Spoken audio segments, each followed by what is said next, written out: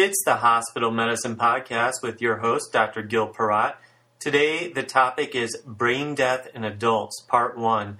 The best place to start this topic may be with United States law. Specifically, I'm referring to the Uniform Determination of Death Act. It is a law endorsed by the 1981 U.S. President's Commission for the Study of Ethical Problems in Medicine and also endorsed by the American Bar Association and American Medical Association, among others. A fairly recent article about this law is very well reviewed in the March 1st, 2011 journal called Neurology in an article titled Brain Death and the Courts. So I will start this podcast quoting some well-written sections of that article written by a few Mayo Clinic doctors and lawyers where they say, the main consequence of the Uniform Determination of Death Act is that a patient can be declared dead, allowing withdrawal of intensive care support and organ procurement after consent. Wills and insurance proceeds become activated. No civil or criminal liability will result from removing the body from life support after a brain death determination, except in New York and New Jersey, where physicians need to honor religious objections. The law does not elaborate on the details of the neurologic examination or the neurologic signs of cessation of brain function, but rather wholly defers to medical judgment. So the authors then studied all the court cases they could find regarding brain death. They found that all the court rulings have upheld that brain death is indeed death. So if the wishes of the family are to keep somebody on the ventilator, physicians can still terminate care, and those doctors so far have been immune from emotional distress lawsuits. As would be expected, that also has resulted in some other interesting legal situations. For example, if brain death happens in a motor vehicle accident, the auto insurance doesn't have to pay for any care after the determination of brain death. Also, the article discusses a case where a court found a hospital negligent for not taking a brain-dead patient off a ventilator when the family requested that it be done. Why would that situation ever occur, you may be wondering? Well, in that case, the doctors wanted the family to take a little more time in hopes the family would reconsider their decision against organ donation. And therefore, to summarize the law, it expands the definition of death as being equal to cardiopulmonary death, but that definition is still deferred to physician expertise.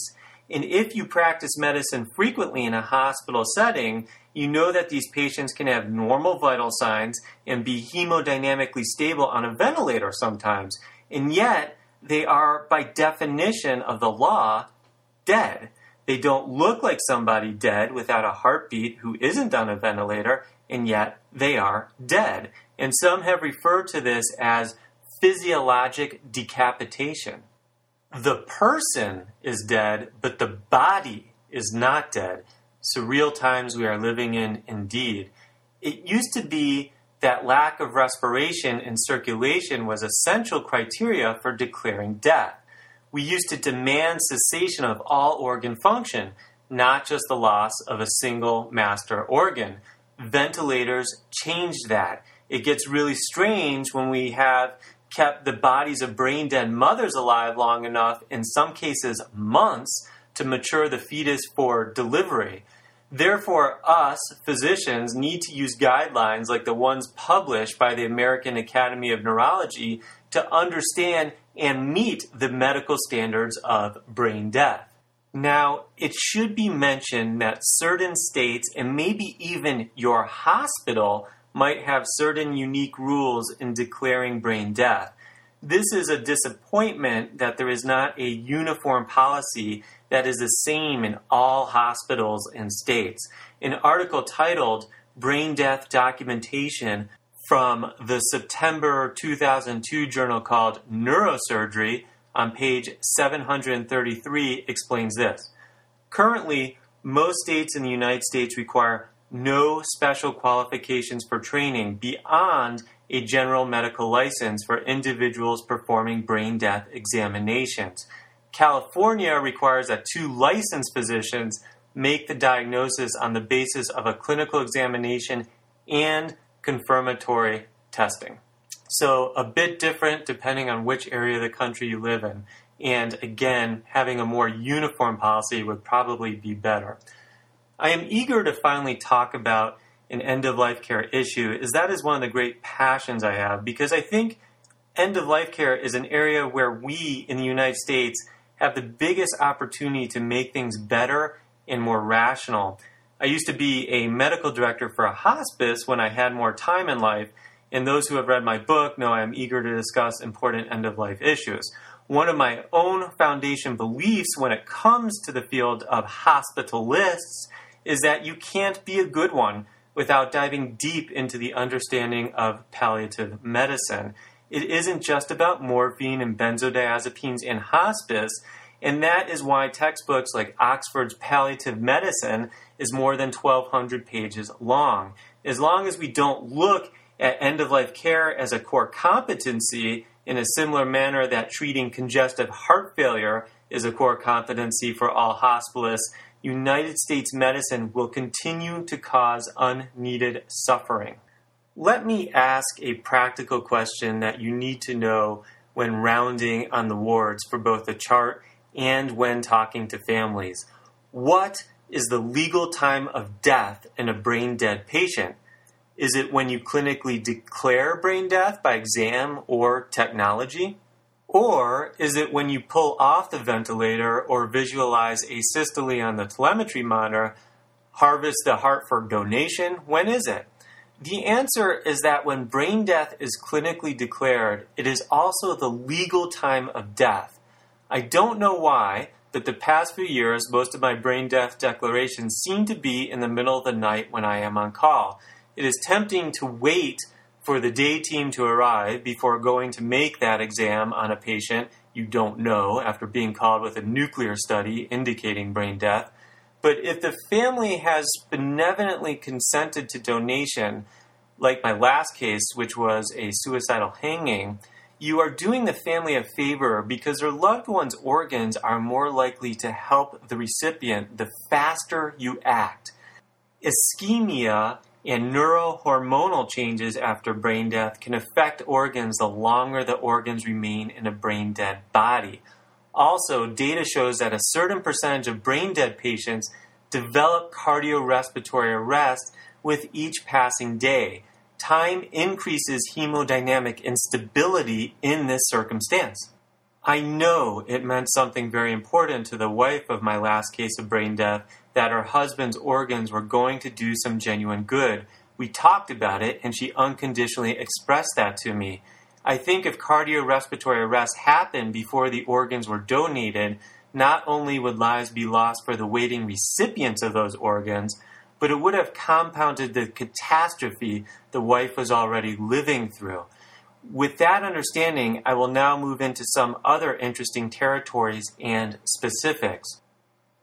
An article that makes some great practical, medical, and ethical points about how we as healthcare providers respond to brain death comes from the publication called Journal of Nursing Administration Healthcare Law, Ethics, and Regulation. There is an article in April 2006 titled Clinical Response to Brain Death, a Policy Proposal. I would like to discuss this noteworthy article for a few minutes. The paper argues that all institutions should have the same guidelines in withdrawing the ventilator on a brain-dead person, which unfortunately isn't the case currently because the lack of universal policy causes confusion for both families and doctors. The authors argue that if the organs are not going to be donated, we should withdraw the ventilator immediately, speaking carefully and compassionately to family that the person has already died, and not burden the family with the decision of when to turn off the ventilator. Do not give an impression that turning off the ventilator is when the person has died. They already died. They also say that at most, the attending physician should give a 2-hour window for ventilator removal, and that we shouldn't make this a situation of waiting for family to arrive from out of state and the many other scenarios most of us have encountered when some families demand more time. The authors argue that brain death is not a situation of compassionate extubation or terminal weaning, like we often use in end-of-life situations where the suffering doesn't make sense and the decision against aggressive care is indeed made by family or the patient, and where we provide comfort medicines to a living person as we remove artificial support. Now, I would like to quote the authors regarding just a few of the salient points they make. They say this: "The mission of hospitals is not to maintain the dead. Hospitals provide facilities where the living can receive necessary and effective medical care. A delay in withdrawing support misuses resources. Nurses, physicians, ancillary providers, and equipment become invested in monitoring the state of bodies, not living beings." So, some interesting points, but another point I think worth making at this time, it's a legal consideration, and it comes from the guidelines on brain death, which is federal and state law requires physicians to contact an organ procurement organization following determination of brain death. Time for some trivia and facts that I think we should know. What is the most common cause of brain death in adults? Subarachnoid hemorrhage. The source for that is the journal that has a very special place in my heart called Transplantation, from a June 15th, 2011 article. And I'm sure you are all aware that my first medical publication when I was just a college senior was actually in the Journal of Transplantation back in 1995. But back to the more important facts. Road accidents resulting in traumatic brain injury is the second most common cause of brain death. And perhaps a more important piece of trivia is that the only possible available way to get a donor heart currently is from brain-dead donors. It's not like a kidney or part of a liver or bone marrow that can be donated from a compassionate living donor. And that is why a heart is such a precious and rare organ when it becomes available as the ultimate gift to a person dying from heart disease. Another fact that is important to discuss with families is that the donor's body will not be disfigured during the donation procedure, and that donation does not prohibit a funeral or preclude viewing of the body. We need to step back and acknowledge the question, why is it so valuable to diagnose brain death? It provides an irrevocable finality for the family and the medical team. And, of course, it provides a brief window of opportunity for organ donation.